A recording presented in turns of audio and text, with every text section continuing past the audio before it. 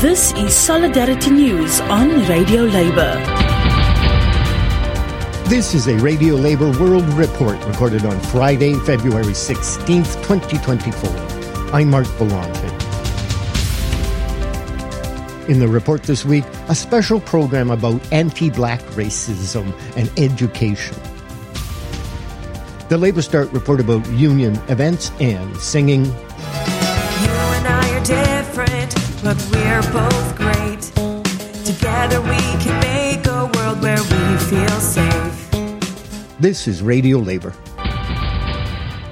The need for a better appreciation of the contributions, history, and culture of Black people is being reinforced by the celebration of Black History Month in Canada and the United States.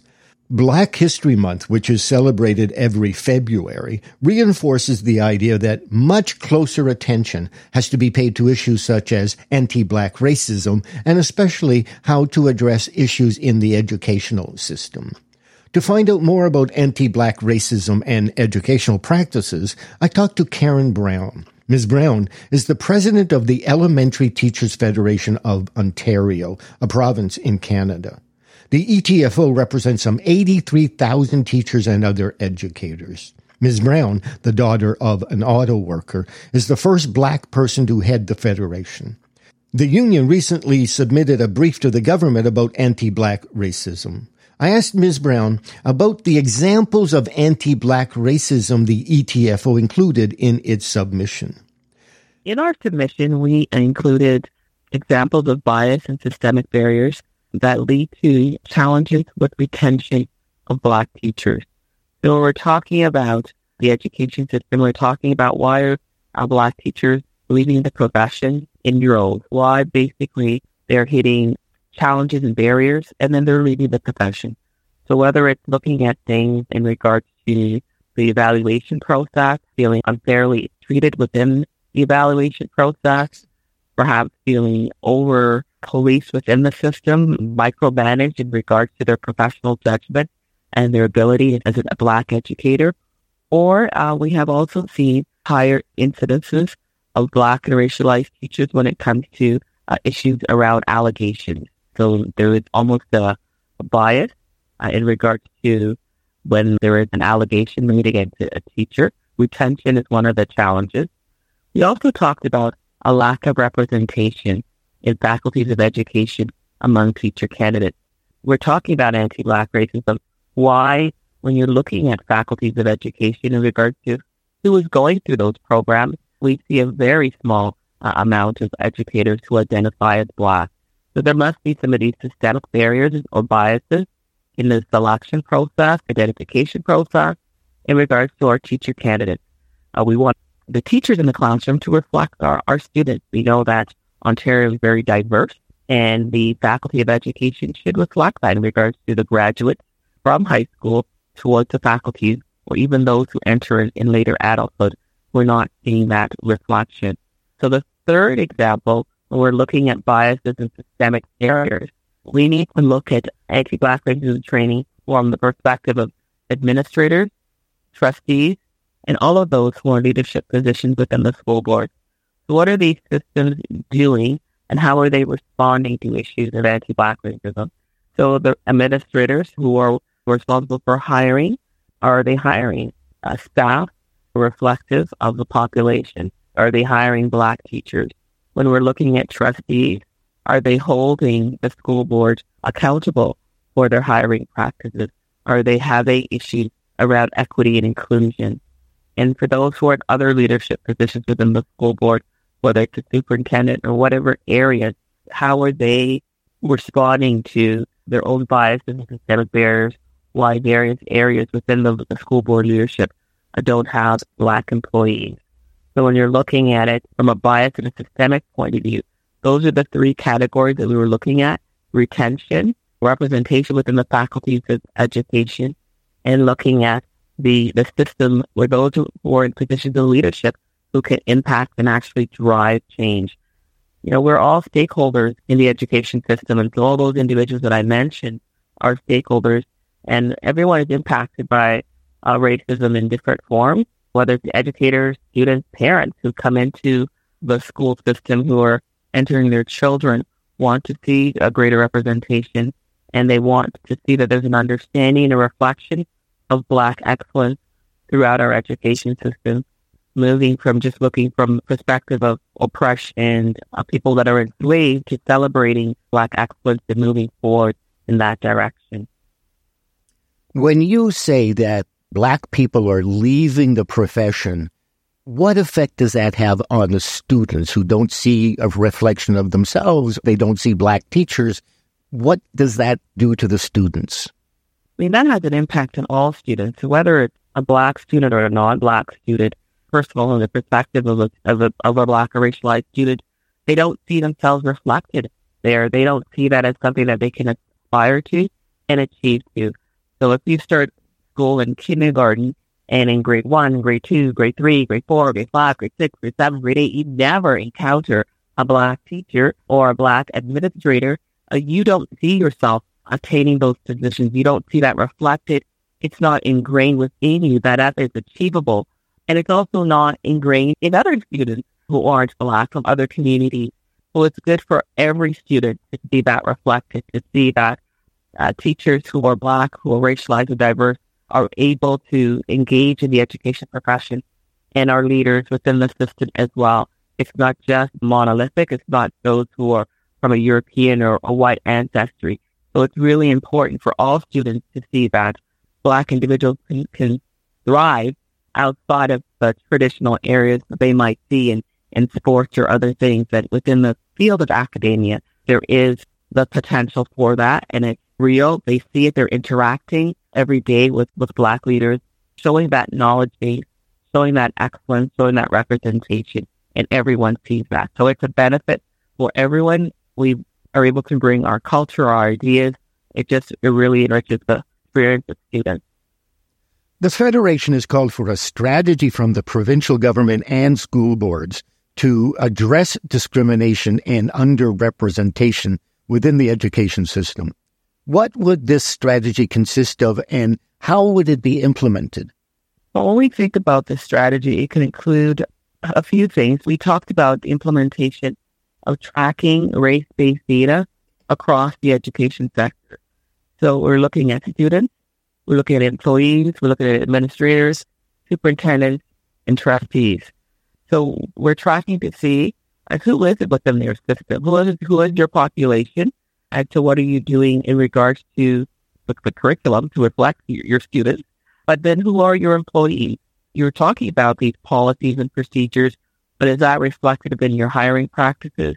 Is that reflected, as I said before, in your administrators, in your superintendents and trustees? So tracking actually holds them accountable. You've said something, but is that what's actually in practice? And it's more than just reaching a target. It's really striving to aim to diversify the workforce and really looking at how are we targeting the needs of particular students. Here with his report about union events is Labour Start correspondent Derek Blackadder. This week, our top stories section included links to multiple stories regarding the news that the number of strikes in the United States more than doubled last year. This is being taken as yet another indication that U.S.ian unions are experiencing a resurgence. Our top stories section carried a link to our very own podcast this week, an interview with a trade union leader fighting to have the Israeli government allow 200,000 Palestinian workers to return to their jobs in Israel as an economic crisis looms over the West Bank. And from Finland, we have ongoing coverage of the rolling political strikes there as unions go head-to-head with the national government over its plans to roll back workers' rights and social protections. This week, over 130,000 public transport, daycare, and industrial production workers walked off the job for 48 hours. Also, top stories this week were items about how unions in Latin America are challenging so-called algorithmic management, the attempted assassination of a Turkish garment workers union leader, and an attempt by a Georgian coalition of unions to have a minimum wage deemed a human right there. But my favorite top story of the week is actually from the week before last. The news that the Global Union Federation Industrielle has been deemed an undesirable organization by the Russian government. On our Working Women news page, you'll find stories about preparations for national general strikes by women workers across Europe and Latin America. And there are signs that the calls for a national strike by early childhood educators in Australia on International Women's Day is getting a warm reception. The Canadian and British labour movements might well have been coordinating their actions this week, as both made a splash in their respective countries with demands for improvements to parental and maternity leave entitlements for women workers. And from the United States, we have the story of how IATSE, the film production union, reached an agreement with low-budget producers to reduce sexual harassment of workers on set. Stories appearing on our health and safety page in Newswire this week include an interview with a workplace safety expert on why union involvement in Canadian workplaces leads to much improved mental health amongst workers, an account from the International Federation of Journalists of the many challenges facing journalists in Gaza, and a large march and demonstration in Australia after the heat-induced death of a construction worker there. As with unions everywhere, the Australian labour movement is moving to ensure that those who work outdoors are protected from the impact of global heating. Other workplace safety stories this week include a report that 2 Chinese managers have been charged in the deaths of 2 workers at an industrial facility in Indonesia, and details of a rampage by a Sri Lankan employer who attacked and restrained garment workers who were attempting to attend a union meeting. Our current photo of the week comes to us from Uganda. An international solidarity project there run by Uniglobal Union with the support of FNV of the Netherlands helped Ugandan Carrefour workers secure their first collective agreement and blazed the trail for further organizing campaigns across Africa. The project, entitled Establishing Bridges, Growing Solidarity and Strengthening Collective Bargaining, concluded with an international solidarity summit held in Entebbe, Uganda, late last month. Labour Start hosts online solidarity actions at the request of unions around the world. This week we'd like to highlight urgent appeals for online solidarity with trade union activists in Panama, Myanmar, Serbia, Georgia, and in Iran. If you can spare just a few seconds, you can do your part in these struggles by sending a solidarity message. Look for details of these and other campaigns on our site. This is Derek Blackadder from Labour Start, reporting for Radio Labour. Now here are the CBC Kids singing their anti-racism song, Let's Make It Fair.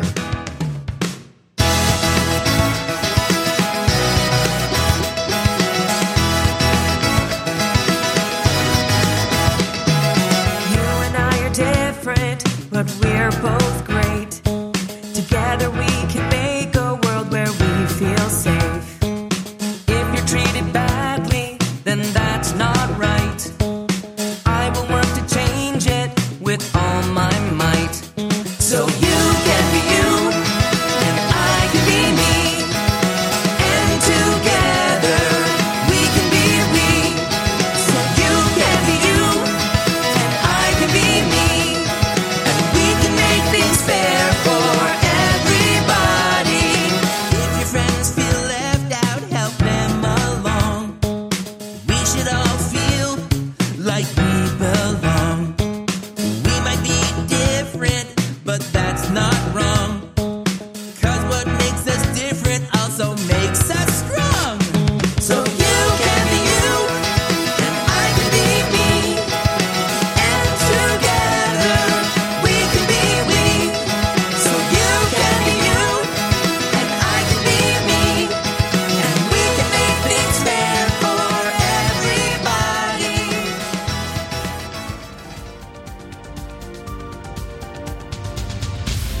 And that's it. Labor news you can use. You can listen to our news reports and features at radiolabor.net. I'm Mark Boulanger. Thank you for listening. And remember, it's all about global solidarity.